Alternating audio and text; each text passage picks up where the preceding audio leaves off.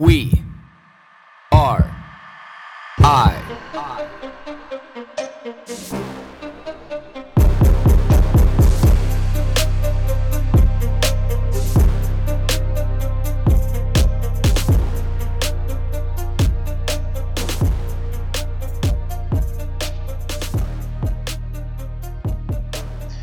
All right, everybody, welcome this morning to another edition of We Are I. I'm sitting down here with Jason Tilsley again. And, we kind of had like this grand idea. I messaged Jason, about 3-4 weeks ago, and I was like, we're both these guys, we both love hiking. We have these great conversations. It obviously seems like everybody connects with the conversations that we had or have had in the past. And I was like, what's a really cool idea and concept that we can bring to this podcast? And so I was like, why don't you hike a mountain in Alberta and I'll hike a mountain in BC, and we'll record this podcast from like the top of two mountains in two different provinces, connecting two guys with two similar ideals and, two similar, ways of living their lives.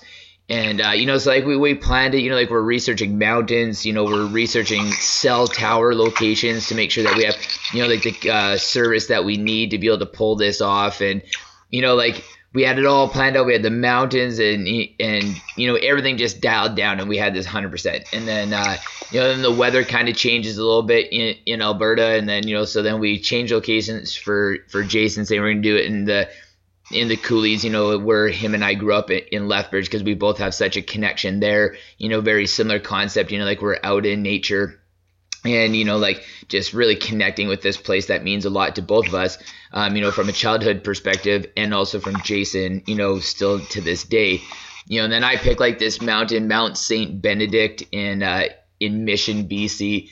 I'm going up with my team, we're going to climb this mountain, great cell phone reception, and, we're climbing up, we're doing great. And then, one of our team members, gets this pain, just behind the back of one of her knees, and just doesn't think that, even if we do make it to this summit, that we're going to be able to turn and, and be able to make it and come back down and, safely and stuff. So she makes the decision, that it's not a good idea to go up. And, we hike as a team. So, if one person makes the call, that's a call for the entire team. We're at peace with that. We're at comfort with that. That's okay. It's just one of those days where it just wasn't meant to be. And, complete homeostasis about that situation. Absolutely fine.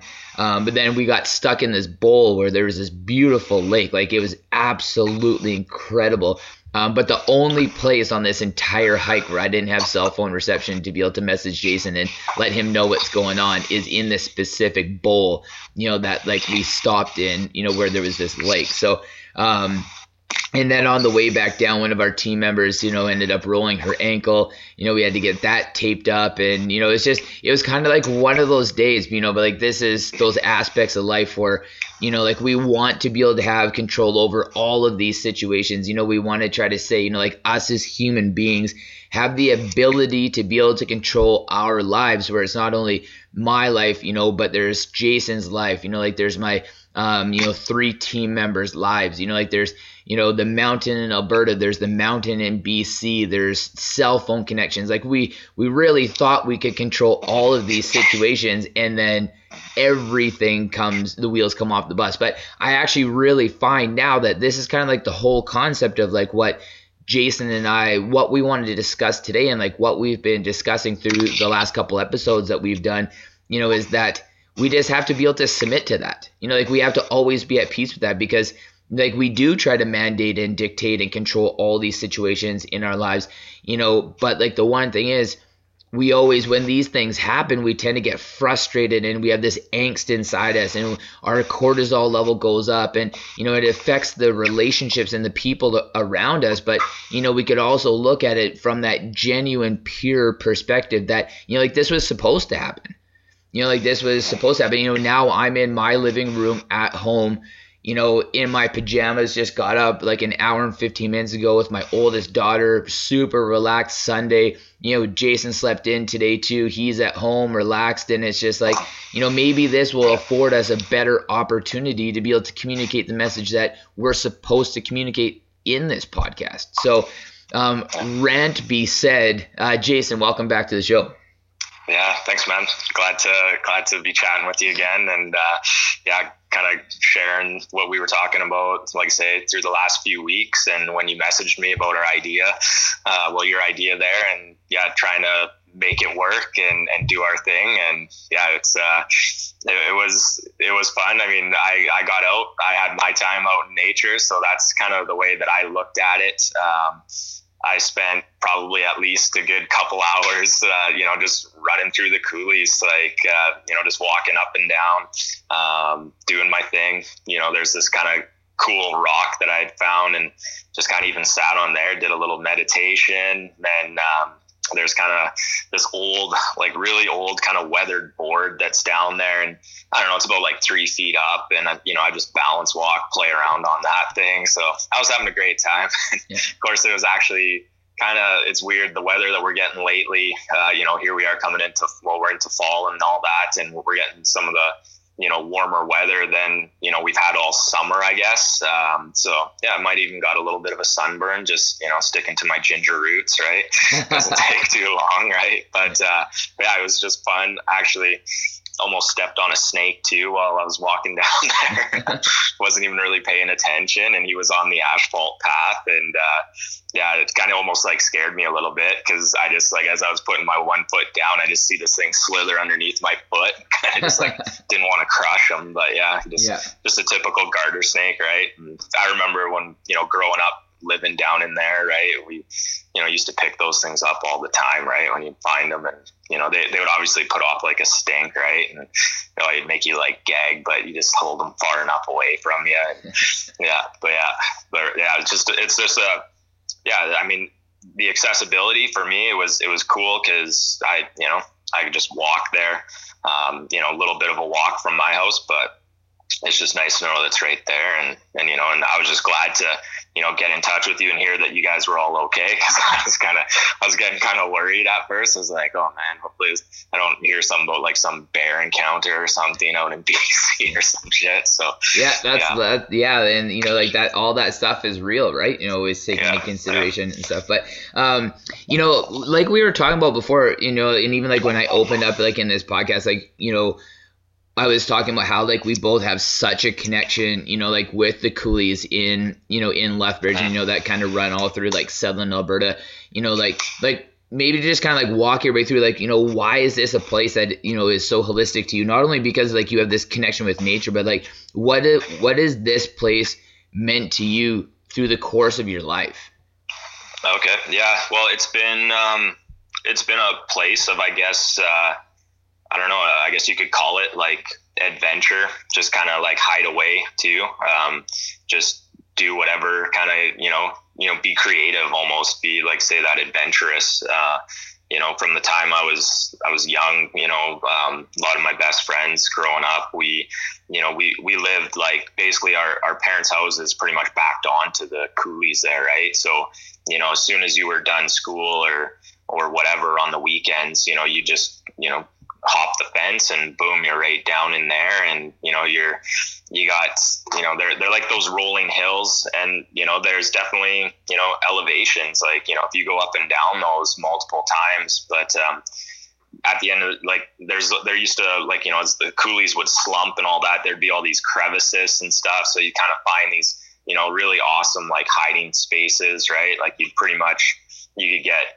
hide very well in there, right? And I just remember, growing up and, making forts, like finding, even like pieces of like plywood down there, sheets of plywood, and all you'd have to do is just lay it over top of these, cracks in the, from the slumping, and you had this nice little getaway. And I think even one of my really good, best friends, he had his wedding reception here a couple weekends ago, and I remember one time we literally just like slept like there, because it started to pour rain hard and all that too, and we just kind of like, we'd been down there for so long and just kind of like dozed off, and it's just kind of, it's this awesome place, and you can I mean, you can get yourself into trouble too down there. Like, I remember one time there was a huge wasp nest. So we had the grand old idea to just start bombing some huge pieces of rock at it and stuff. And sure enough, one of us got stung right in the stomach and that. But,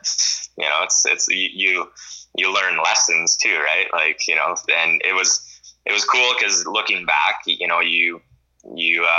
don't know, you just, you faced any kind of fear maybe or anything like that. You didn't hold fears either, right? Where a lot of people nowadays, kind of how I just mentioned to you, where I thought like, oh shit, man, like, did they maybe encounter a bear or something, right? And I think that deters people from, wanting to go out and be in touch with nature, right? So in the coulees here, we have we have rattlesnakes, right? And actually, it's funny, it wasn't until about maybe 4 years ago that I had actually, for the first time, seen a rattlesnake, like, right up close. And it was crazy. I was just like, holy shit. And cause I've again lived my life down in the coulees, but they were always on the west side of town. So on the other side of the river. And that's kind of where they would always displace them too, if they found them kind of even on like people's properties or whatever. And so, I was always on the south side. So I guess that's why. But like, even when I was living on the west side for quite some time, it wasn't until, like a little while later. And I was bike riding on a path with the girl I was dating at the time. And a guy was walking his dog and, he was kind of keeping his dog off to the side. And, and I was kind of wondering, okay, what the heck? And like, this was around the same time of year. We were getting, really hot temperatures in September.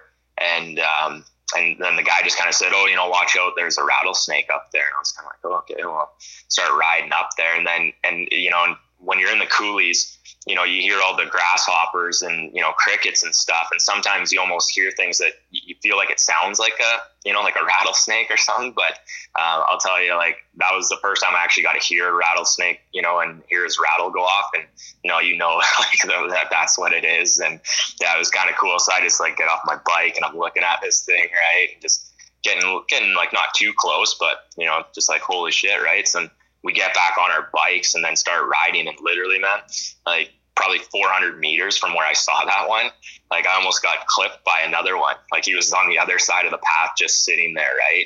And you can't see them, like they're hard to see. So, but yeah, it got really close to that one, and riding by on my bike, like I just felt something kind of graze my ankle. And, wow. Yeah. So it was, but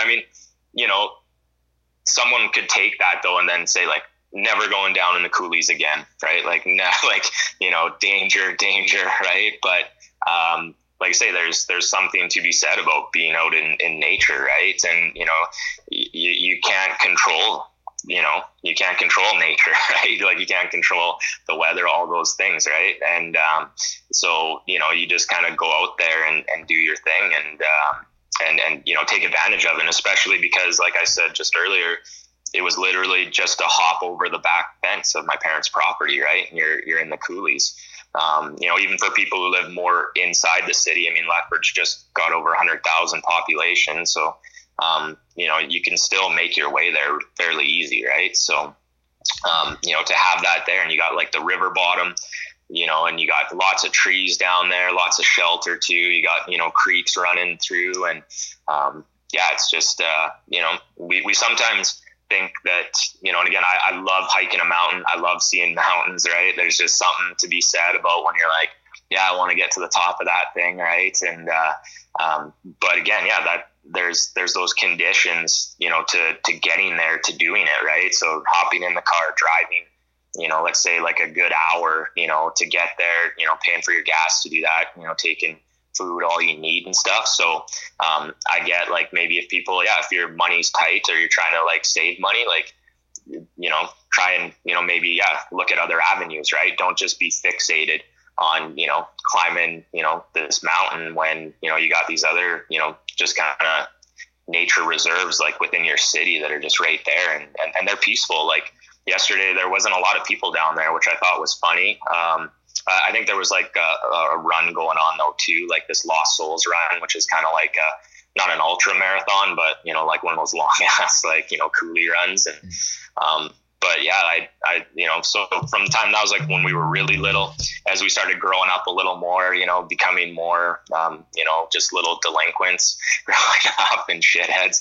I remember like egging cars, and doing that kind of stuff. And one time, just so happened one of the cars we egged was a cop car. and that was, basically as soon as that happened, you just like take off down in those coulees. Like and it's dark too, right? Like that was what it was like, it was night obviously. And, and you just, you just hide yourself away in there. Right. I mean, we never got caught. So life was good, and we didn't have to face any kind of shit from most likely our parents, because I'm sure the cops would have, informed our parents of what we were doing. So there was, those moments, and, like mountain biking. I remember I just, at times, when I was working for my dad, and, after my work day, just hop on my bike and just like rip through there. Like I'd pretty much have like a pretty routine kind of trail that I would do. And, and even if I decided to go on a different one, it was just like get on your bike and rip through there for like an hour. Or if I only had a little bit of time because I was doing something else, like, I could pretty much time myself and know how quick I could do that loop or whichever. And yeah. See, and you bring up like so much that I want to like talk about it like in this podcast, but and all that. But like I think I kind of want to like really bring it back to like the start of like what I was thinking about, like as you're talking and having like at the beginning. So when we don't have a whole lot of external influence in telling us like where our happiness should lie, or what makes us happy, or like the concept in different environments of like what they should mean to us. And I say that by, it's not like anybody told you guys or forced you as an individual or tried to convince you that there was this place that you could go that would make you feel good. And then on the flip side of that is like, nobody hyper analyzed, this environment that you were in and like why you were connected with it and why it made you feel good. But like, when we're children, and we're just left to be, we go to nature. Like there's no doubt about that. Like, like it's something you just explained it, you outlined it. I've been like that. And, we've always kind of grown up like that as human beings, where it's just like, where are the kids? Oh, they're outside playing, like I remember going down into the coulees and just loving every moment of it. I didn't really understand necessarily like why being in the backcountry meant so much to me. But as I get older, I understand that, and as I get more into reading about ancient Chinese medicine and Ayurveda and, it's amazing to me about like, we feel whole as a human being by going to these places and being immersed in nature in these environments. And, we're essentially like, creating our own like mental health and our emotional health and physical health by being in these environments that like, we just want to be able to run to, we want to be able to expose ourselves to, because, like you said, you guys would get home from school, you'd hop the fence, go down into the coulees, you'd find those breaks in the sand, and like, you guys would build forts, you'd hide, you'd run around in them, like after, you're done working for your dad, you'd hop on your mountain bike and, whether it was for 5 minutes or an hour, you would go because, like it just drew you to this place. Like it cleared you mentally, it cleared you emotionally, it cleared you physically. And, like you always get drawn back to that, because, like there's like this external force that pulls you there. And it's, I look at it now as just being like this connection with like, it's the two concepts that I know that everybody has heard multiple times growing up through their life, but I've never really tried to understand what they mean to me until now. So if you've ever heard Mother Nature, which everybody has heard, before that expression, but then there's also the flip side of that is human nature. But like, why were these two concepts bridged like that? Like, why were they bridged as in like, why was it ever Mother Nature? Like, and we're used to going to like, traditionally like a mother for like comfort and like nurturing and growth and healing, but then why was it ever labeled as human nature? Where like I started to look at like these commonalities between us, because, we do seek being outside, and we do know that we feel whole, by being outside. And, like you look at and you just like outlined like all of these things where, you know, like you went down there yesterday, like you meditated outside. You don't need to meditate inside. You worked on your balance work outside, you know, on an old weathered board instead of being in a gym or like an acrofit or a gymnastics center. Like you found like the real version of that, of like how it ever was, you know, like, you know, like you're down there, you're connecting with the heat, you feel the warmth on your body, which, you know, feels nice. No matter how lonely you are, we know if you sit in the sun or you sit by a fire, like you immediately feel like you're not alone anymore. You know, you're getting this vitamin D from the sun on a great day. You're getting some fresh air and fueling your tissue, you know, with oxygen, like all these things that are just incredible to you, like as a person, you know, and like how profound all those things are. Yeah, for sure, man. And I mean, you know, even so, to not just have to like sit there and think of like, you know, you got to sit, you know, in your full lotus on a rock and, you know, meditate away kind of, you know, with your hands on your knees there and, you know, full, like, you know, what people perceive as what meditation looks like, right? Because it's like, well, I can't even get my ass into like a full lotus anyways. But like, you know, I just kind of, you know, like again, sitting up on that rock and just kind of, you know, there was a bit of a breeze and it wasn't, you know, I was kind of surprised because as I started going down there, you know, there was a little bit of wind starting to pick up, and Lethbridge is notorious for their wind. If anybody ever Googles Lethbridge and they want to, like, you know, learn a little bit more about it, or even Google coulees, right, to see what they sort of look like. And yeah, you don't even have to do that, right? Like I find when I'm walking and just walking up and down the hills, you know, it's because meditation is usually, to me, it's such a hard thing to do. And, you know, I try and do it as much as I can. And it's where, you know, your mind will still get the best of you, maybe, right? And I find when I'm walking, you know, my head, just all these things can be coming in and out, right? Like, you know, thoughts going through, and, you know, I kind of liked how you were talking about human nature, mother nature. You know, as I was doing that, I started sitting there and I was like, man, like, think about it. Like, I don't know how long ago, like long time ago, right? You know, this was like the norm for like the majority of the population, right? But then I go and then I sit there and I think of, okay, well, yeah, talking about like, you know, animal attacks or bear attacks and all that, right? So that's where then we started to evolve into, you know, safe, you know, like, you know, go into safer areas and, you know, don't go out there and that kind of stuff. And that's where I think, yeah, like, you know, as to where we've gotten today, you know, for a lot of the population, right? We just gotten so disconnected to that. Which is, you know, kind of unfortunate in a way, but, you know, maybe at some point people will start to catch on to it. Cause, you know, you used to always see, you know, posts talking about, you know, like the healing of, again, yeah, nature and all those things. Right. And I believe, yeah, there is like some, you know, major like healing that can be done. You know, speaking on earlier episodes with you and, you know, talking about, you know, retreats and things like that, you know, for people to, you know, disconnect. And I think that's like, you know, a great thing that people need.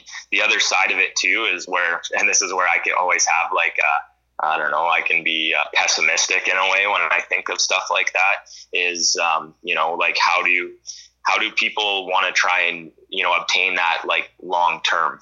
You know, so, you know, try and fit it into their lifestyle more. Cause I sometimes I think of it as when, someone goes to detox, right, for drugs or alcohol, you know, like they go to these like fancy ass retreats, like, you know, maybe it's talking about like California or something, right, where like these people go and it's like a holiday, right, and they're like, you know, in this, you know, amazing house or whatever that's in the hills, and, you know, they got all the, like a pool and the spa and like all this stuff, and it's like, you know, and then so what happens though is that they just go back into their old environment, right, and they continue on the same patterns, right, the same path, right. So that's where I've even just tried to learn about, you know, like I just recently have been doing a social media cleanse, and it's probably been maybe coming into 2 weeks, so not very long, but I feel like it will be a long cleanse. Like it could be until maybe November, or who knows, right? Maybe I just keep rolling through it.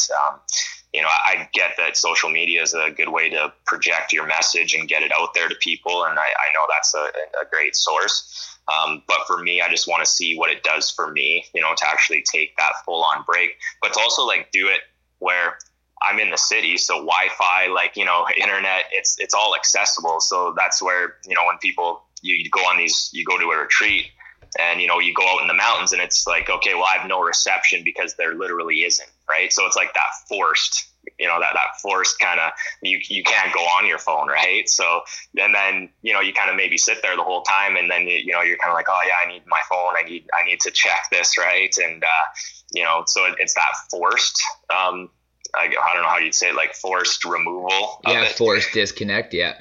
Yeah. So then I find then it just makes people then more craving it when they get back, so it's almost like maybe, how can you do that though, just in maybe your day-to-day life, before you go out to doing something like that, so that you're not kind of like, that like, oh shit, right, I didn't know how hard this would be, or or that like I really missed that, right? So when you come back, Yeah, and it's funny how we look at things like that, because you just made like two like fantastic points there about how so say, for example, it's like if you go in and like you need, some kind of like procedure, like it's like this immediate, so what I'm thinking about, just for like transparency, and I guess I'm gonna throw some people under the bus here and stuff, but I'm just gonna throw it out there.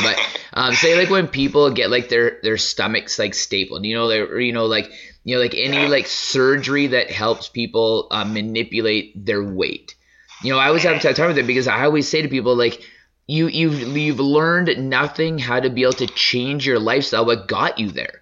Like, you're still gonna, like, even if you physically change your body, like emotionally and mentally, you're still stuck in that same realm, because it was this immediate impact. And like what you said, like when people go to like a rehab center where, they typically get forced out of their environment immediately, shipped off to this rehab center, go through this, feel very inspired, but then get immediately thrown back into it with like very little tools. Like, even if they have a counselor to go see, or a psychologist, or, an accountability buddy. But when you go from like 100% controlled environment down to like 5%, like that's not a system for success.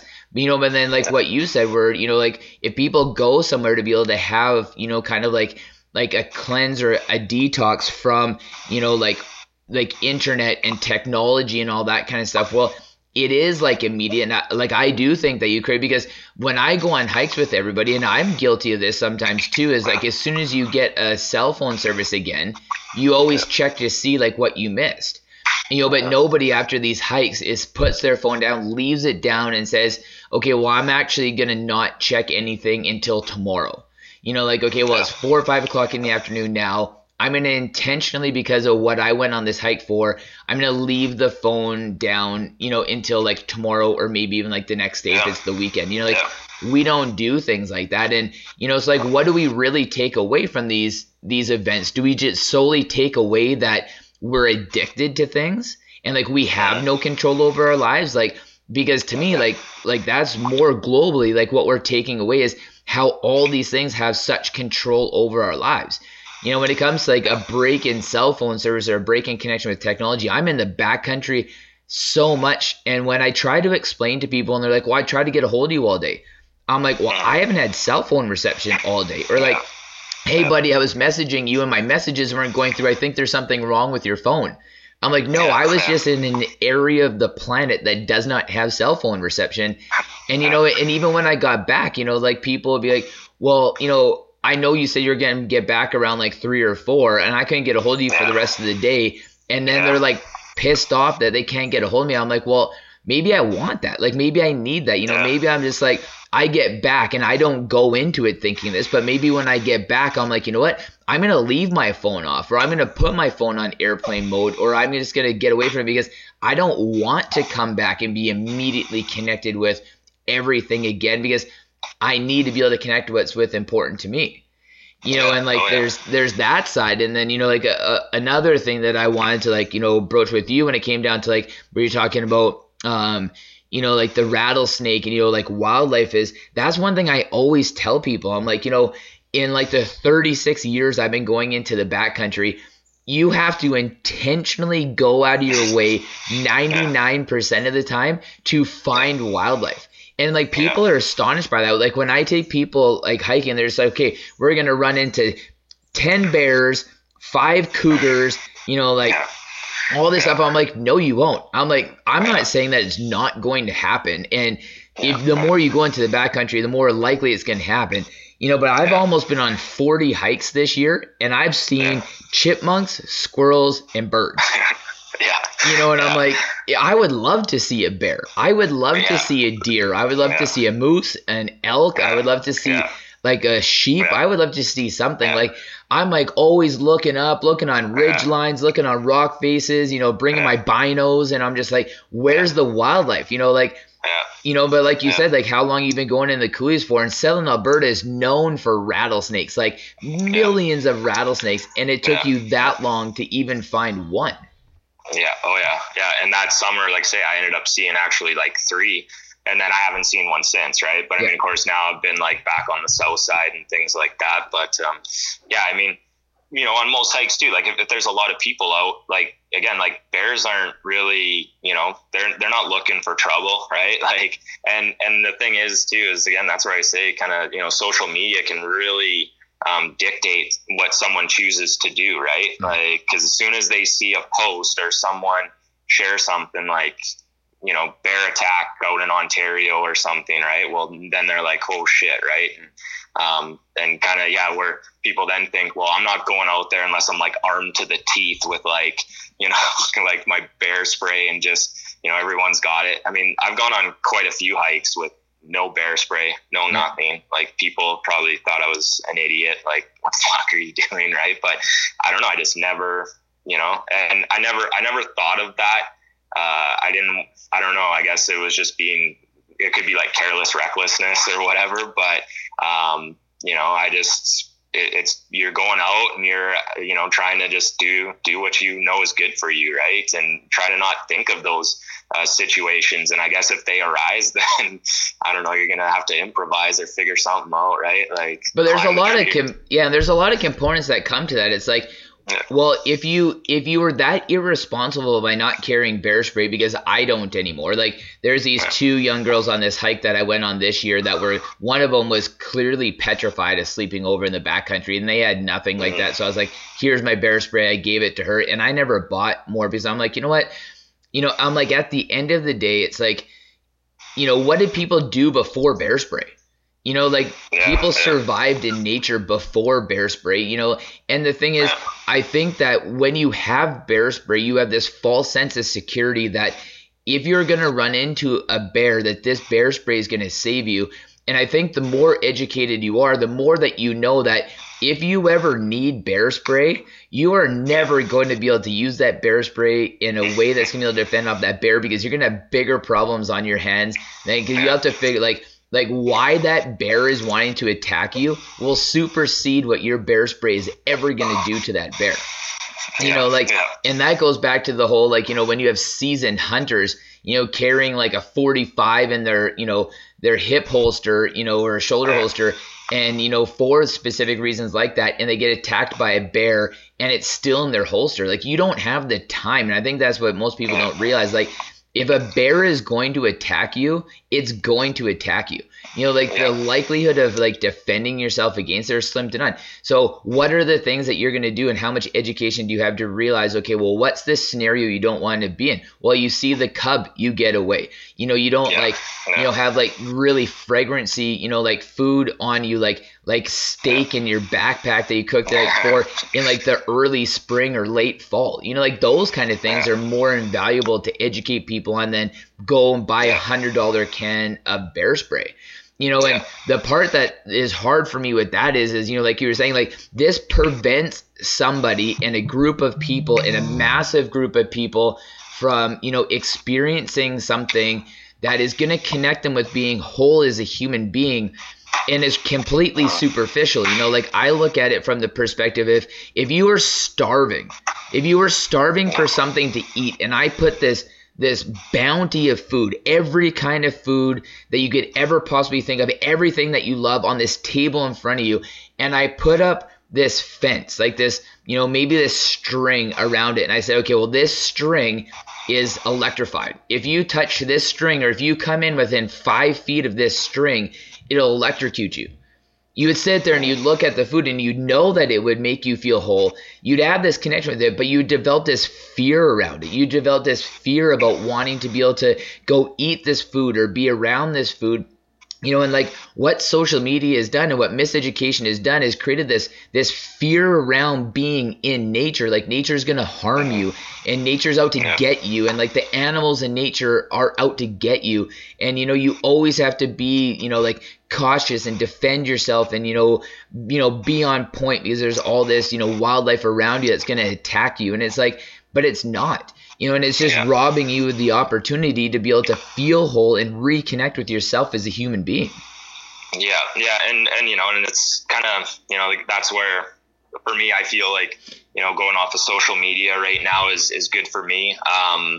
Just in the terms of not like flipping through just like so much information. And I'm pretty good at just like, just sifting through and whatever. But then at the time I just feel like, oh man, I'm just like, it's probably even subconsciously like, throwing energy at like certain things, right, that I see and this and that. And, and it's like almost like keeping up with like so many people and their lives and this and that. And it's, you could see somebody, and I've been that person, right? Like I try and share my ideas. I try and share my thoughts and my perception of the world around me and, and give that to people. But, at the same time, it's unfortunate because, like for right now too, like let's talk about Lethbridge a little bit. I don't want to get too far into this, but this might roll us into our talk of, change and, letting love in these things. In Lethbridge here, we got this big issue with this safe consumption site and it's where people are posting things and it's just coming from like Joe Blow.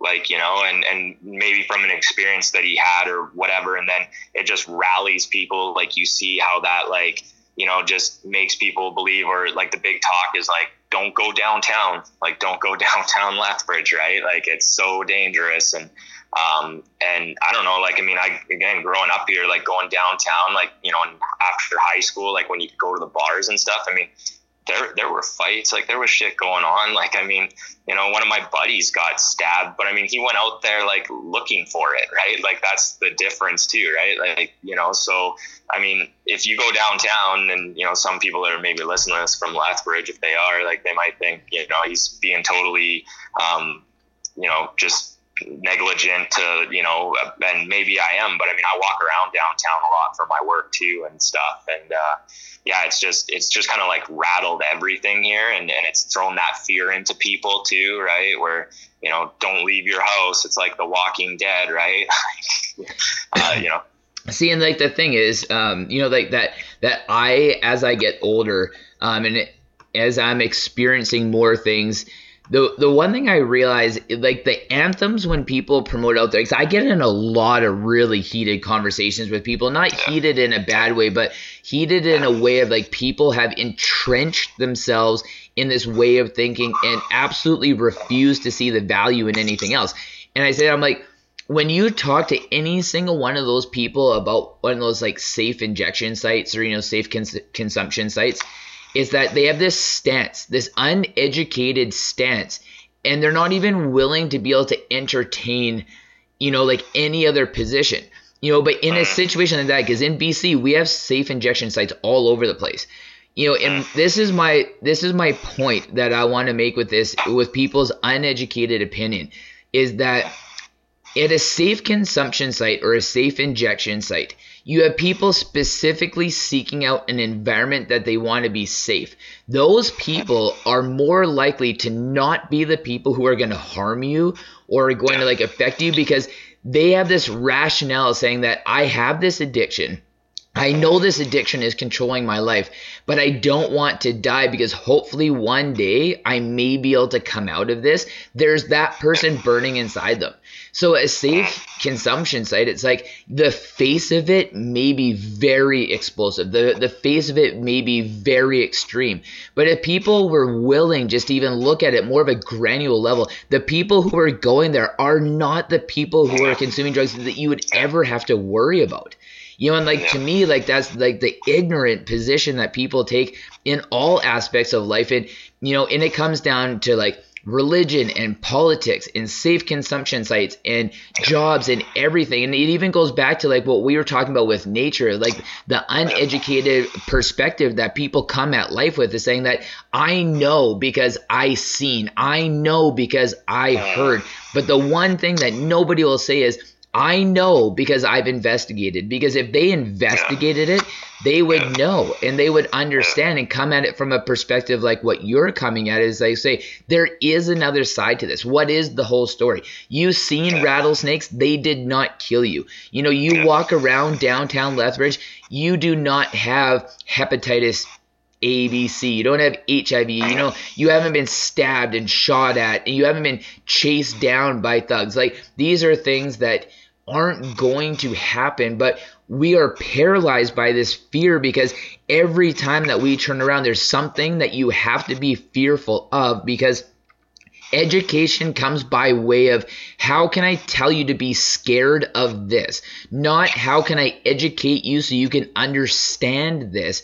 And when you're talking about like a big part of this podcast of what you want to explain today is that, you know, when we are educated so that you can understand this, you're going to come at it from a place of compassion, a place of understanding, and then you're going to be able to open up where, like, instead of wanting to defend this position of hostility and this angst and this anger and this anxiety, is that you might want to look at it from a compassionate role. Because when people talk about places in Canada and especially Lethbridge, Alberta, you know, my challenge to anybody who thinks downtown Lethbridge is unsafe, there's kids who grew up in Syria, you know, with like terrorists and bombs going off and people like, and they function. Like, it may not be the best living environment, but you know, those people would look at what we think fear is as a joke, but we want to be paralyzed by that fear that in Lethbridge, Alberta, of all places, you have to fear something, and it is ridiculous.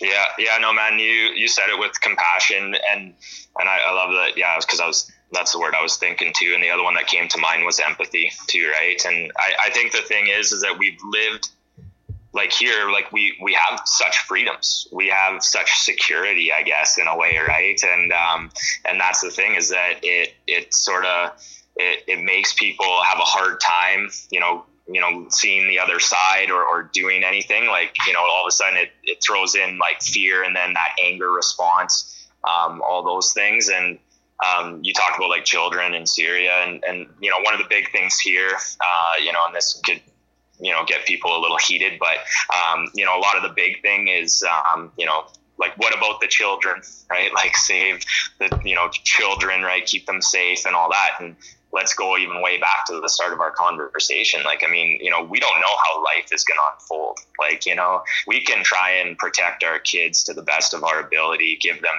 everything they need, everything they want, make them feel safe, loved, all these things. But at the end of the day, you don't know, right? As they start going through life and they start experiencing, you know, like pain and, you know, like anger and things like that. So that's the thing that I like, you know, because I look back at my life and, you know, I had like a lot of, you know, people would say that was you had a pretty good life, right? Like, you know, financially safe family, all those things, right? But I mean, man, I was like getting into trouble like all the time, right? Like I was, and I look at it and I'm like, I could, you know, potentially be one of those people, right? Like, you know, I could be, you know, a heavy user, right? Like, you know, and that's that again, that in turn, me being able to understand that, know that, and live like around it. It's just like,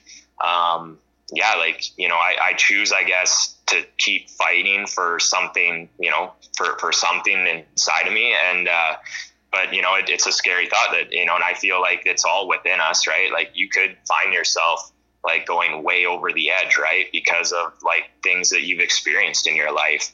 And, and I've been here like long enough and my story. And, again, there's a lot of parts that are where, one would assume, well, how did you get involved in all this like shit and stuff? Right. Well, I don't know. I guess I was doing it for, it's because I was trying to, get people to enjoy, being around me, like getting people to like me, and just kind of losing sight of myself. And, I always usually have people that say, they really appreciate that I kind of, go about life without giving any fucks to what people think.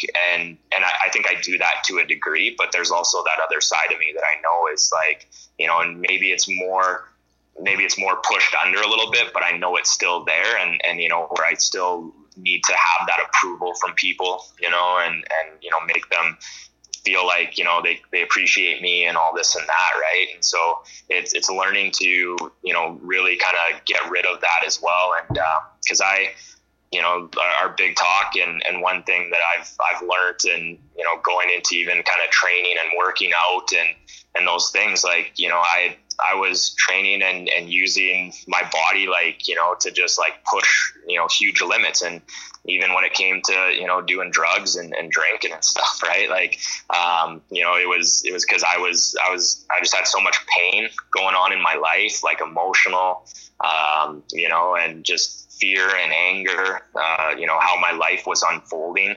And it drove me to just doing all these like crazy intense things and it was a way to distract me. And like I say, I'm lucky, knock on wood, that I didn't fall too far over the deep end. But now it's, starting to, wake me up over this last little bit, man. Like, that's where I say, like, we had this talk just the other day, and how pain is, you see it in the fitness world, and you see it in just like inspirational quotes and things like that, where it's, if you don't suffer, right, then you're not going to be strong in life. And don't get me wrong, like we need challenges, right? Like we need our kids to like play in sports and, do things and experience that, just being, whether they go in at a high level or not, I think they just still need to feel that, working with a team, learning about others and just themselves, right? It's a huge thing. And then doing individual things as well, right? And, it's trying to, again, like life is not gonna be roses all the way through, right? I guess is what I'm trying to say there. We don't just tiptoe through life without, getting knocked down, right? And, and we're gonna get knocked down. That's just inevitable, right? And I guess it just depends on how many times we do get knocked down and how we keep moving forward. And so that's where I was talking about how, I think a lot of the time, the more we experience, hardships, hard doings, that then every time we find ourselves getting back up, maybe we are now more angry towards, the world around us, right? We're holding on to that aggression, that fear of that experience, right? And then it starts to, where we think we're like doing better, actually deep inside, we're still angry and we haven't let go of that. So it just starts to like build up inside. And then we just start, like, any little thing will set us off, right? And that's where, again, like, we say, okay, well, yeah, you made it through that. So you've endured that pain, you endured that suffering. So now you're stronger. That's where now I've learned that it's almost like the opposite, where I find if through all these shitty experiences, things that I've gone through, and I could always sit there and say, well, it was all because of you, it was all your choices and your decisions in your life that, put you in those situations. I hold responsibility for that, but then at the same time, I think that's a hard thing, to always tell yourself, because then I don't think you're ever going to figure things out if you're going to put that blame on yourself. And because you feel it's like, that's your way of like forgiving the person or something, or for whoever did anything to you. And, so now it's learning that, to me, like just because you've gone through pain, that doesn't mean you're a strong person. To me, if you can start feeling love and, you know, like that compassion and empathy and that in life, like that's strength. Like that is like, you know, like that's, you know, that you can go through it and deal with like what had happened, you know, and fully kind of just get on and still be a good person. Right. Because I think that's what's happening nowadays, is that everyone's taking like their shit and using it as a tool to be an angry person. Right. Or giving them that platform to be, you know, just pissed off at everything. So let me ask you this real quick, you know, because like I think this is a big component of, you know, my life, and you just kind of challenged me to be able to think about it. And like I see it in your life, but I was kind of thinking about just what I understand about life at this current point in time is that, do you think because we're overcoached to be fearful of life itself in so many regards now, that we don't actually really understand what real fear is and like an actual appropriate response to it, and then having like this continued feedback loop of like the anxiety and the potential risk to ourselves and the people around us, you know, based on that. So like why I say that, and I guess to kind of contextualize, you know, like what I'm actually trying to say here is that, you know, is back to like what we were talking about with like wildlife in nature. You know, we're overcoached to fear this environment, but it doesn't actually really exist as profoundly as what people do. But what it robs us is the opportunity is to understand what fear actually is, because until you come across that rattlesnake, until you come across that bear, you know, like that's the real fear. The fear isn't in the potential situation that happens, but how much does that spin off? Like the fear isn't the safe injection site. The fear actually is the time when you're cornered in a back alley or something along those lines. That's the actual fear. The fear isn't in the hypothetical situation that may happen. You know, like the fear is like the condemning ourselves for the actions that we have chosen to take in the past, that we have chosen to be able to walk down in our life. But the real fear isn't labeled to the, okay, well now I'm actually really in this situation that mandates me to be able to be exposed emotionally and conceptually to this. Like, you know, my leg is trapped underneath this rock. If I don't get out, I'm going to die. You know, like I no longer have food to eat and it's been 2 or 3 days. I am actually going to die. You know, like real situations. I'm lost on the ocean in this boat and have no way to be able to get myself back home. Like things that actually should trigger this response is because human beings shouldn't have to live in such constant states of anxiety and fear all the time about hypothetical situations that may or may not happen. But what it robs us is the opportunity not only to be like more empathetic and understanding to ourselves as human beings, but other people around us, because I feel like we may be walking down a road right now that's we're always looking at, how should I fear you? How should I distance myself from you? How should I distance myself from, you know, a situation that I can get in with you? Like, it's like this, like I could choose intentionally to have an emotionally exposing conversation with you, which for most people is a very fearful thing. Like, who are you inside? You know, like, you know, but then we choose to be able to air this so other people can hear it, to challenge who they are as people and to be able to think outside of that box, you know, a little bit and understand themselves a little bit more. But all these are like very fearful things. Or, you know, like we can look at as like, these are the things that actually can make us whole. Like, I don't have to fear you as a person. I don't have to fear exposing myself emotionally to you as a person, because, you know, we shouldn't be coming at a place where just because I talk to you about certain concepts, even if you don't agree with it, that's fine. But like, let me understand what your, you know, your convictions are like, and, you know, we can have that real conversation. No, and that's what I love. Like, you know, when we talk to each other, when we have our conversations, you know, we don't have to agree with each other 100%, but, you know, let's just let's just come from a place of where at least we have that open mind, and, you know, and we take what, you know, what we feel is important out of that, right? Like, again, you can shut off and you can be so tunnel vision. And I think we've talked about that a bit before, but yeah, you can just have blinders on and walk through life. And when you talk about like anxiety and all those things where nothing's actually happening, we just live in this what if kind of like situation mindset, right?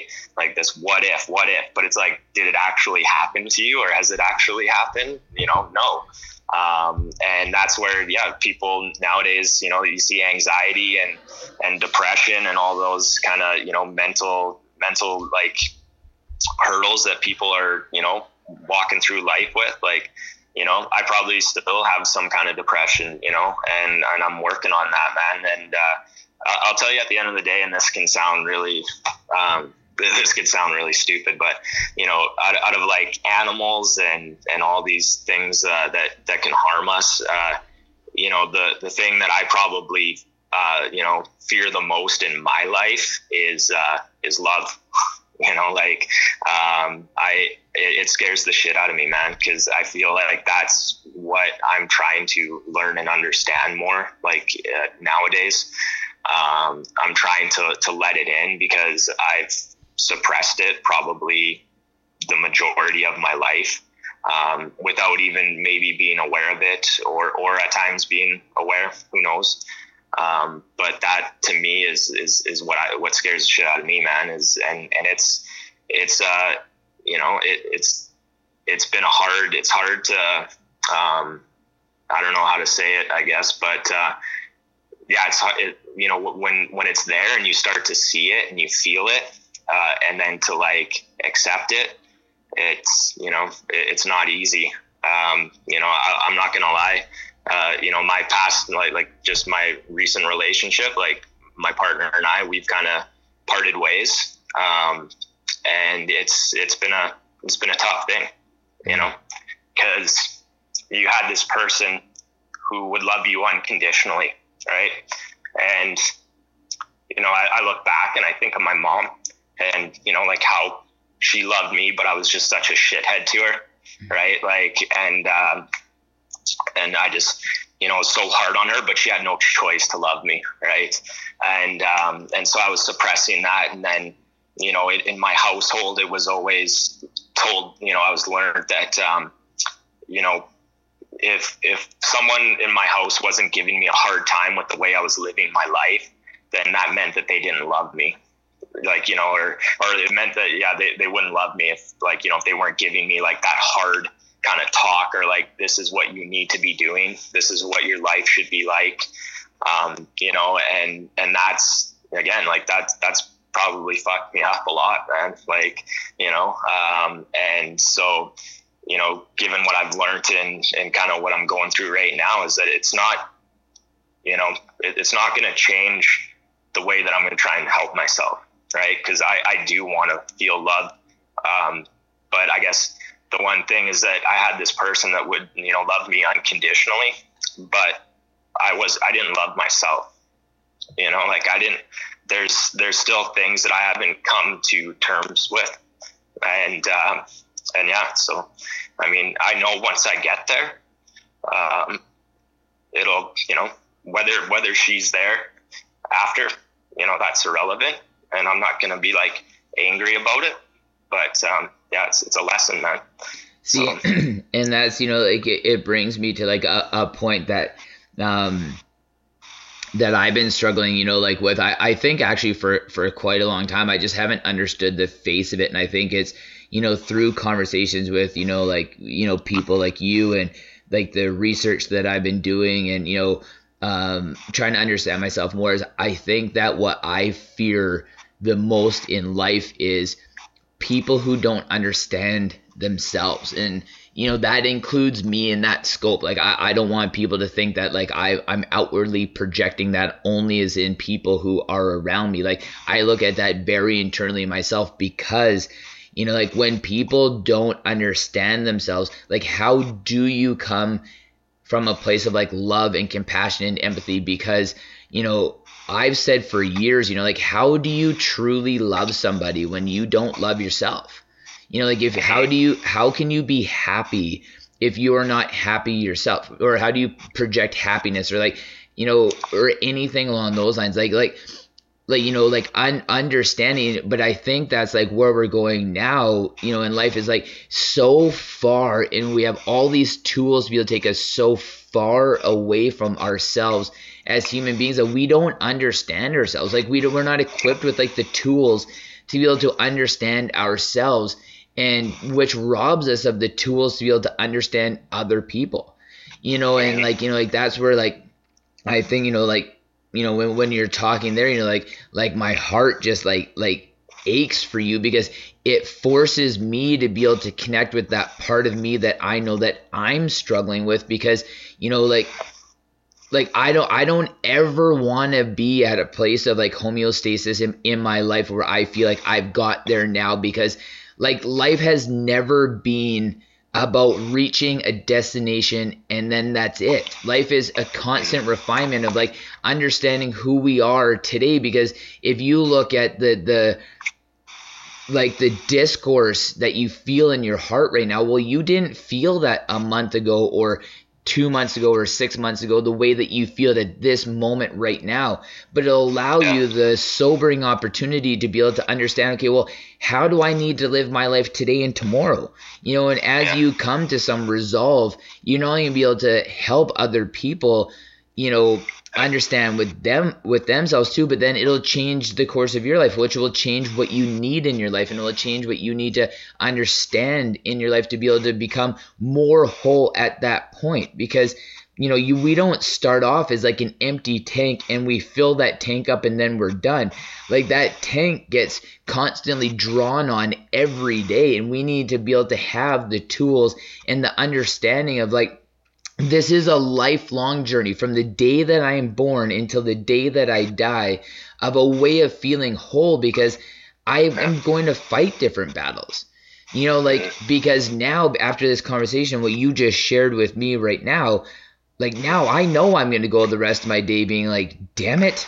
You know, like Jason, like, why did you force me to be able to like have, but the thing is other people are going to feel that same way too. But what I want is like, okay, well, you know, when I go, when my oldest daughter and I, when we hang out today, and we're going to go out for lunch with my dad, and we're going to go to a movie this afternoon that she wants to go to, and we're going to go do all these awesome things. It's like, I want to be able to now like, okay, well, how can I make that better just by coming at a place of like peace and like understanding? It's like, no, it doesn't need to be something more than just, you know, like us being together in the same place, you know, like, and like that love, and you know, like how and what is that going to mean to me based on like what I thought love was before, or how I tried to define what love was before, how I tried to define what understanding was, where it's the, you know, this is who I am right now. How can we all coexist together? Because I'm a series of mistakes for 36 years. But the thing is, I hope I will be a series of mistakes for like another 50 or 60 years. But like through that series of mistakes, I want to be able to share my series of mistakes with people like you, because I can see it in your face. I can see the look in your eyes. Like I know that when I share my series of mistakes with you, we can talk about it and we can come to a place of understanding, versus like, you know, just like this place of like judgment, or like this place of like, oh, well, you're doing this wrong or that wrong, or, you know, it needs to be this. It's just, you know, where is that comfort level? Like, where is that peace and affordability saying like, let's just share? Because through that art of sharing in an undisturbed environment emotionally, I will be able to find a place of homeostasis in that current situation. You know, and like I think that's what we rob ourselves of, is because, you know, like you were saying, it's just like we are not afforded enough safe environments to be able to just say, this is who I am, and express that opinion, and it just be that. Like there'll be nothing after that. Like that's just simply what it is. But that's what I find in nature. When I'm out in nature by myself, is that it's like, again, that proverbial like mother nature, like what we were talking about before, you know, Mother Nature allows me that opportunity to be able to understand who I am. Like saying, okay, well, where you were talking before about meditation doesn't need to be a lotus pose. It doesn't. Meditation means that, like, I have gone somewhere to prioritize me. I have gone somewhere to prioritize me and then to understand me. I'm going somewhere to be able to process this because I know I'm a series of mistakes. But the one thing that I want to do and take away from that is to say, okay, well, through these series of mistakes, how do I understand that? And like, where do I need to go where I can understand that? Because like you said, and like the best component of like what you shared was you need to work on things. But how many people can admit that? I know absolutely that I need to work on aspects of me because there's a lot of me that's not perfect. How many people have the humility to be able to say, I'm not perfect. I have to work on things. I need to work on things. Yeah, dude. It's a hard. We don't want to have that self-reflection, right? I think that's one thing. Another thing that we're scared of is self-reflection, because then that could then in turn mean some type of change, right? Something that we're holding on to that we think is serving us, that's getting us through like the day to day. And until, you maybe encounter something that shakes you, right? Like, that really kind of, makes you open up and try and see the big picture. You'll always kind of go through, I guess, life just kind of, again, going back to that what if kind of scenario, right? And you may be that same person. And yeah, it's been tough. I kind of just recently went back to seeing a counselor, and a guy that a close friend of mine told me to go see, who he had just started seeing, and it's actually, my first session with him was great. He seems like a really cool guy. His name's Jason. So, he's a healer. And yeah, in our conversation, he just really, kind of, gave me some good things to think about, really good. Like, he was kind of funny because he just said, he's like, I can see you're kind of an emotional guy. You've, experienced a lot. And he's like, it's good to see a guy kind of emotional, right? And I'm like, yeah, I'm like, fuck, man. I'm like, I used to show no emotion, right? My emotion was anger and like, fear, like those things, right? And he's just like, yeah, no, it's good. And I'm like, yeah, well, it's funny because before I went to see him, I'm like, I'm just going to like probably break down in this guy's office, right? Like just totally have like this huge meltdown. And I think I've kept it in pretty good so far, even almost like say on this podcast, breaking up there. But it's, I'm trying to, again, not take this as a step back, and even if it is, it's like, okay, now what do I do to now which road do I take? Like now you're at like this fork in the road, so to speak, right? That we all know about in life. And, now where are you going to go with that? Right? Like, how are you going to process everything that's happened and process it in a way that you can have a clear mind with it? So again, that could be like, how you just talked, like, going for these walks. I found a lot of the time when I'm maybe my emotions are getting the best of me, or, things, it's go for that walk, get outside, get that fresh air, try and, just bring yourself down to some level where you can think with some clarity, right? Instead of thinking of, all the, cause fear is always going to come in, fear, and just kind of like, okay, well, now I'm going to, now I'm just going to put up more walls, and I feel like I could go to that place and I feel like that's the shitty thing is that, I felt like I was doing good and this, but I know I still had walls set up. And I think that's the part that's like, hard with everything, is because, I wasn't able to let someone in. So, is there some regret there? For sure. So how do I bring those down, and yeah, it'll be it'll be work, man, but it's going to be worth it. Even if I'm, even though it's like, gets me emotional, it's that release, and we're too scared to put that out to people. We feel humility. We feel, like, oh, I'm not supposed to, be hurt or whatever. But yeah, man. See, and the one thing that my sister said to me, like when I was going through my divorce and I was like struggling with it, and when I was just like, I'm like, I don't want to feel this way, like whatever the way was, whatever the label of that was. And she was just like, one of the biggest mistakes that we make as human beings is try to be able to control how we feel instead of just allowing yourself the forum to be able just to feel and be okay with that. Like, you are going to be happy. You are going to be sad. Like, you are going to be angry. Like, you're going to be all these things, but we will forever always be every single one of those emotional states throughout the course of our entire lives.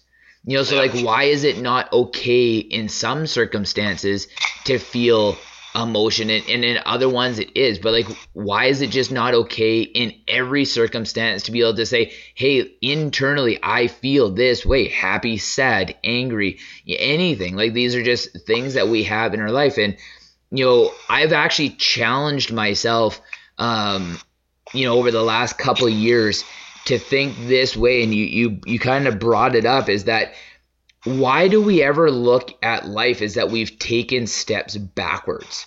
Why is it always not forwards? Like, when did the concept develop that like this certain situation was a step back, or I take 2 steps back to take 10 steps forward? Because every single situation, like, the older we get in life, the more experience we get in life, the more we understand there's never a step back.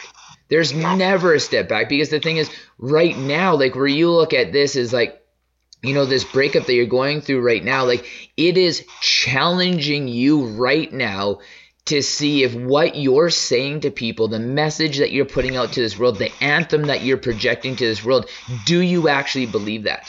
Do you actually believe, and can you live it, that you are willing to be compassionate and empathetic, that you will release your feelings, that you will connect with who you are? Because those are the walls you're bringing down. Those are the walls, because that is what's important, because you now are no longer a hypocrite. You no longer are going to sit there and question whether or not you actually feel that way, because you do. You're living it right now. Like, you're emotional right now. You're connecting with how you feel. Those walls have come down, Jason. They have. And that's how you see it through situations like that. You've taken 100 steps forward, and you've never taken 1 step back. Yeah.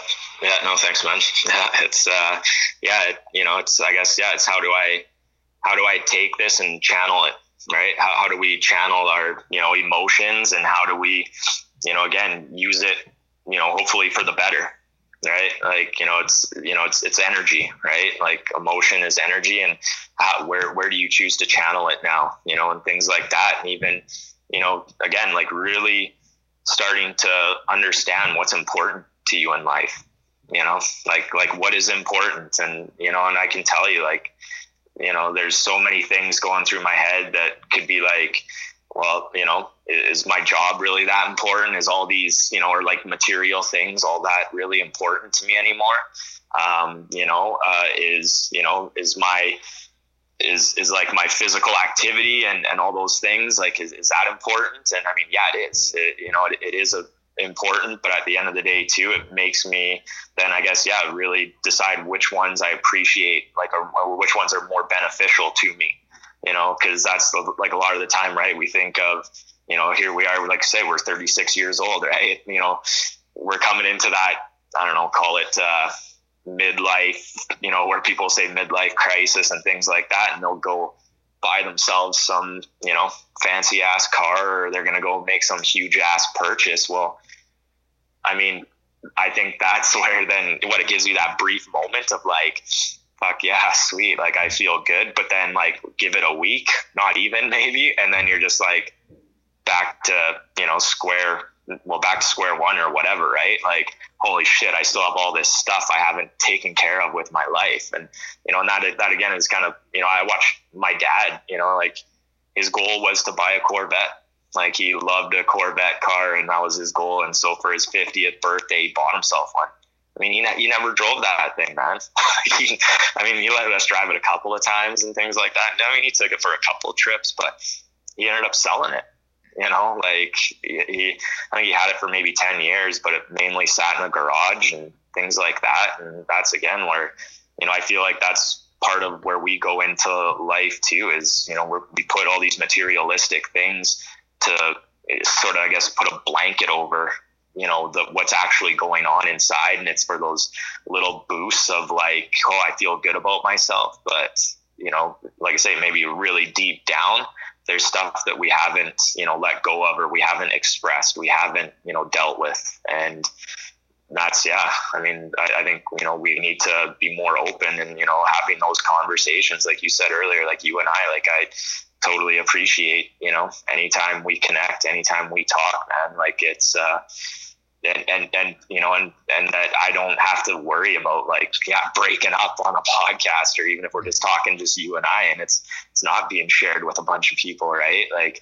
but at the end of the day, I just, it's like people don't want to deal with uncomfortableness. People don't want to see someone hurting, in front of them. And I get that I guess then is like, that's our compassion and empathy for people.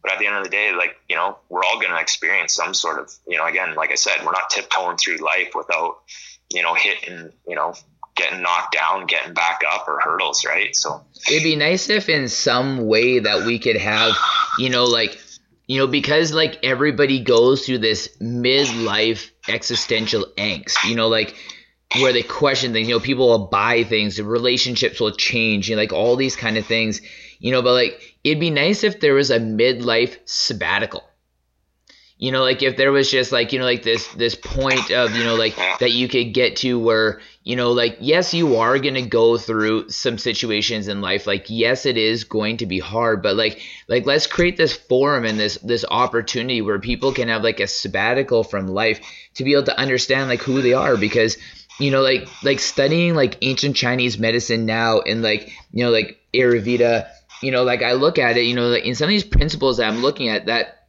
is having this real connection with who we are and who we are as people and what that means to our space in this world. And one of the principles that they talk about is it's the understanding that our world is meant to subtly intervene and manipulate who we are genetically as people, because our bodies physically, mentally, and emotionally have the ability to be able to create this calmness within inside us.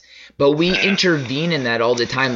When we eat of the plants of this earth and what this earth offers us, when we connect with this earth and what this earth offers us, we allow our body the subtle tools to be able to do what it needs to do. We're not intervening, we're complementing. So we are able to get to a place of homeostasis. And we see this in monks. We see this people who are actually taking the time out in their lives, no matter what the face of that may be, to be able to connect with who they are. And the problem is, especially in Western culture, we have this Western way of life and say Western medicine too, where we intervene. We're offering this system of saying we know better. Western medicine stops your body from doing what it naturally knows it needs to do and alters it on a different course. Whether you're feeling depressed and you take SSRIs, or you have high blood pressure, so you take statins and stuff like this, instead of if you're depressed, why are doctors now who are into more functional medicine and progressive healthcare, they're saying go outside for a walk, get some sunshine, go have physical activity? Because again, that's ancient Chinese medicine, and Ayurveda right there is saying that we don't need to intervene. You just need to do what we've always done and what we've genetically been evolving to for billions of years, because we have evolved into these human beings that we are today by living in and cohabiting this earth with all the other biological entities around us. And again, like a lot of that is like when we have this angst, like, emotionally, is that like we need to be able to find these places that connect us with the processes that want to happen in our body.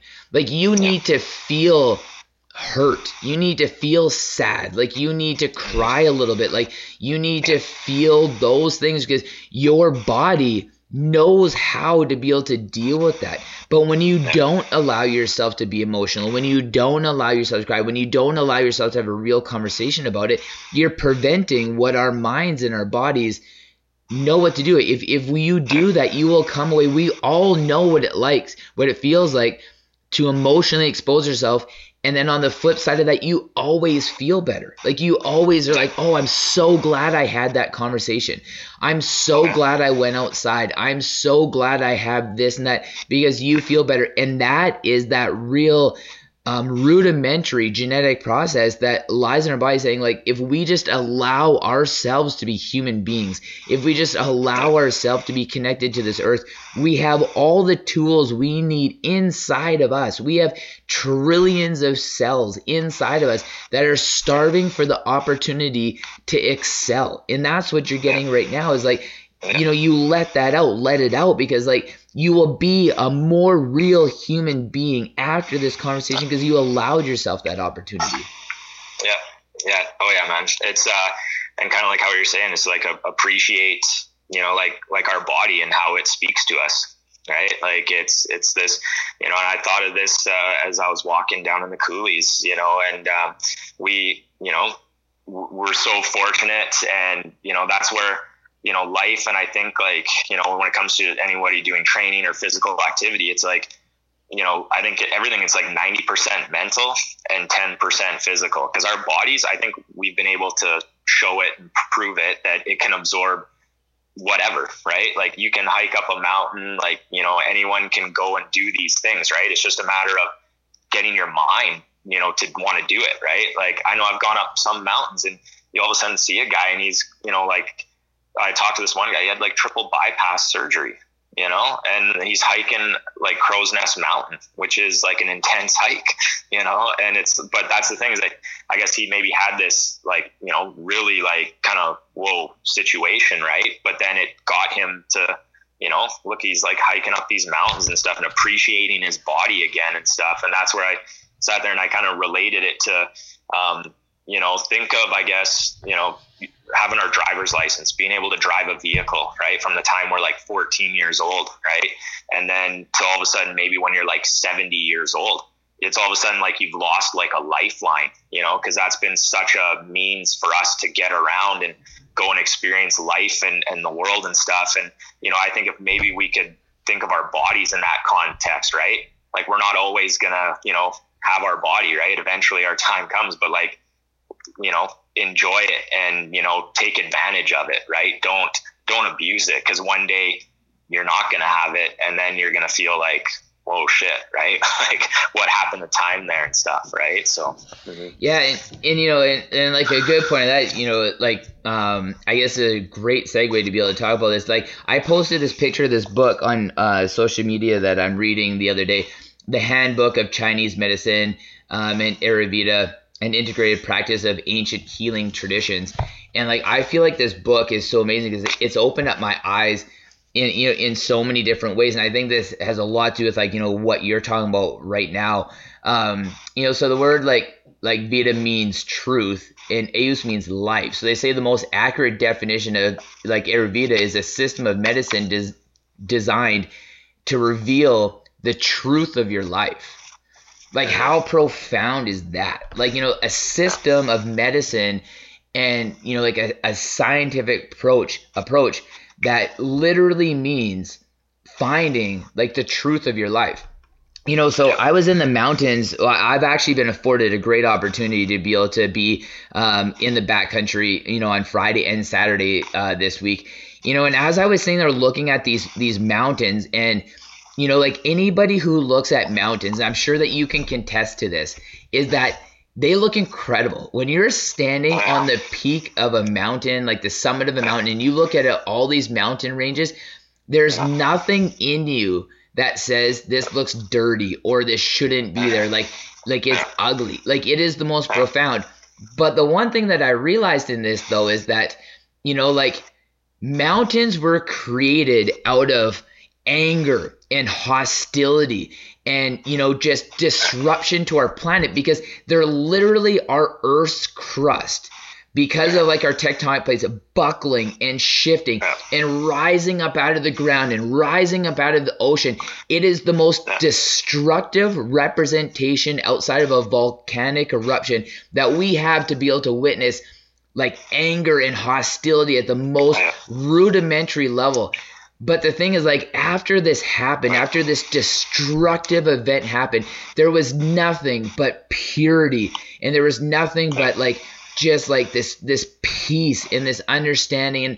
And the one thing that mountains also are, that we know growing up in southern Alberta, is that like mountains are a constant decay. So like our mountain ranges now, they're slowly growing, you know, maybe like an inch or so a year, you know, because there's that same destructive force. There's still that same disruption of peace and harmony that we know, that we see when we look at mountains and mountain ranges, but there's still that destruction. Like that's that angst inside of us. But what mountains also are is like the foothills in southern Alberta, where they're constantly eroding and constantly decaying, because there is a lifespan to something as powerful as mountains. So that no matter how powerful something is, volcanoes become like extinct. Volcanoes don't erupt anymore.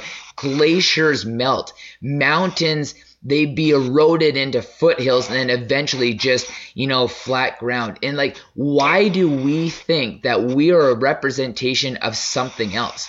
You know, and another part of like this book that I'm reading is where they talk about like, you know, the peace inside of us, and understanding like that the peace and the love inside of us is our driving force in life. Because, you know, using the analogy of a hurricane and, you know, having like the eye of a storm, you know, like we were talking about the other night, like the eye of a storm arguably is the most peaceful place on this planet. Like the research is there, people have talked about it. There's nothing more calm and more beautiful than the eye of a storm.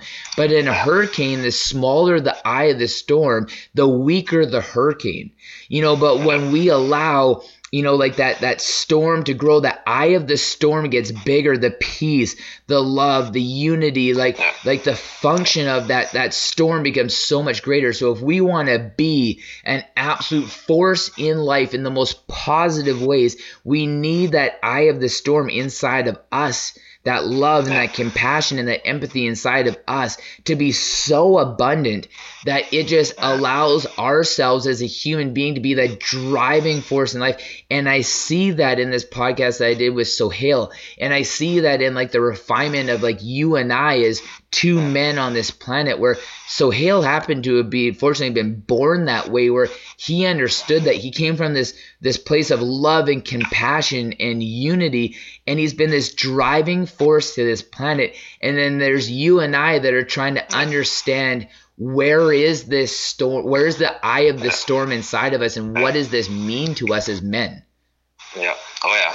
Yeah. And that's a scary place to want to get into, the eye of the storm, I guess, right? Like when you use it kind of as, you know, that analogy, you know, it's like getting to the inside of it. It's just, you know, you got to go through some shit, right? And then you find that, you know, that peaceful place, that place of, you know, where you can start to understand yourself. You can, you know, learn and not be distracted by all the like stuff going on outside and around you, right? So, yeah.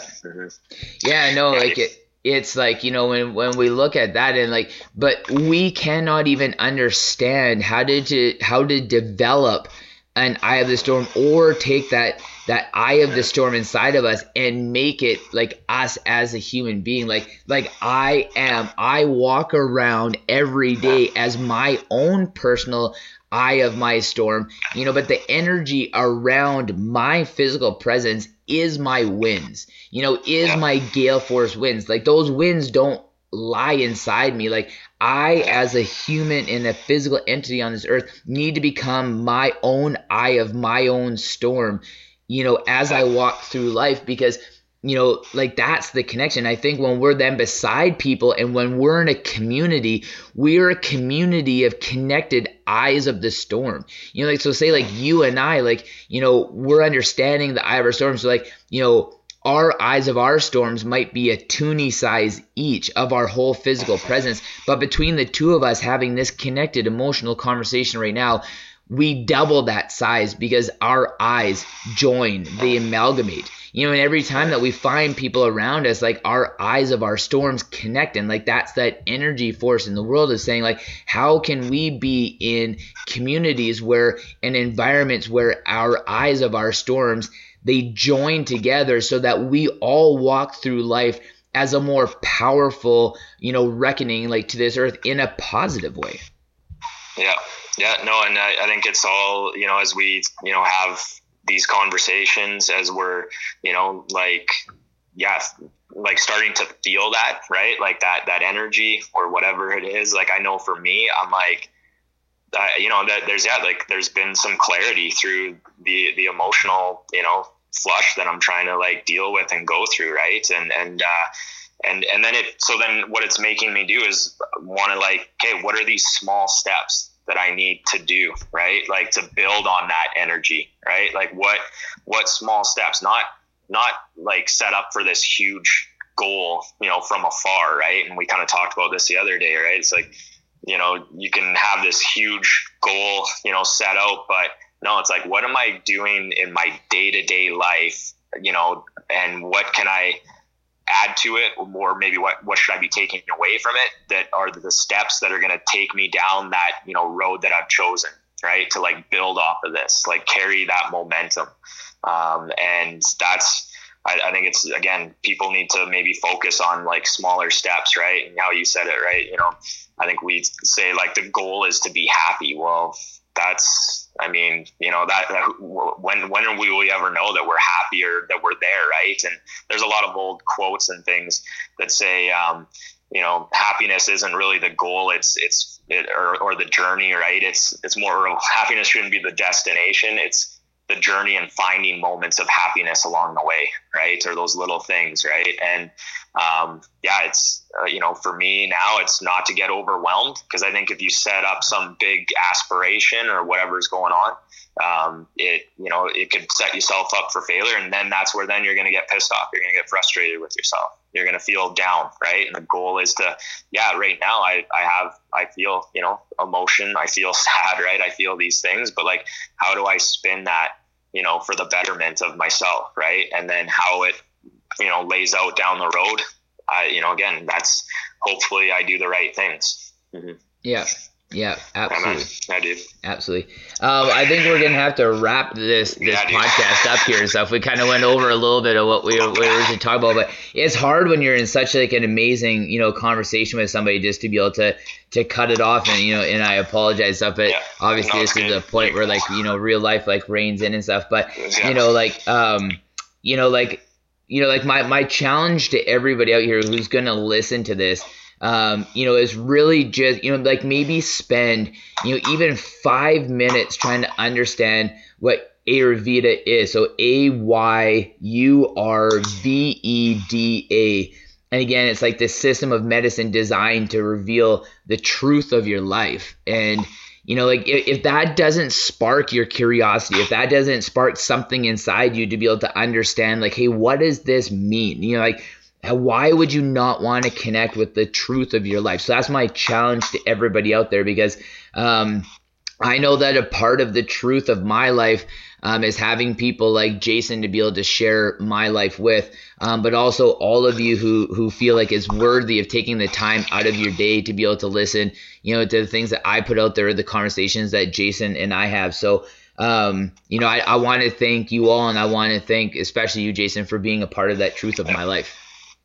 Dude, thanks, man. Totally appreciate talking with you, and I hope you enjoy your Sunday, man.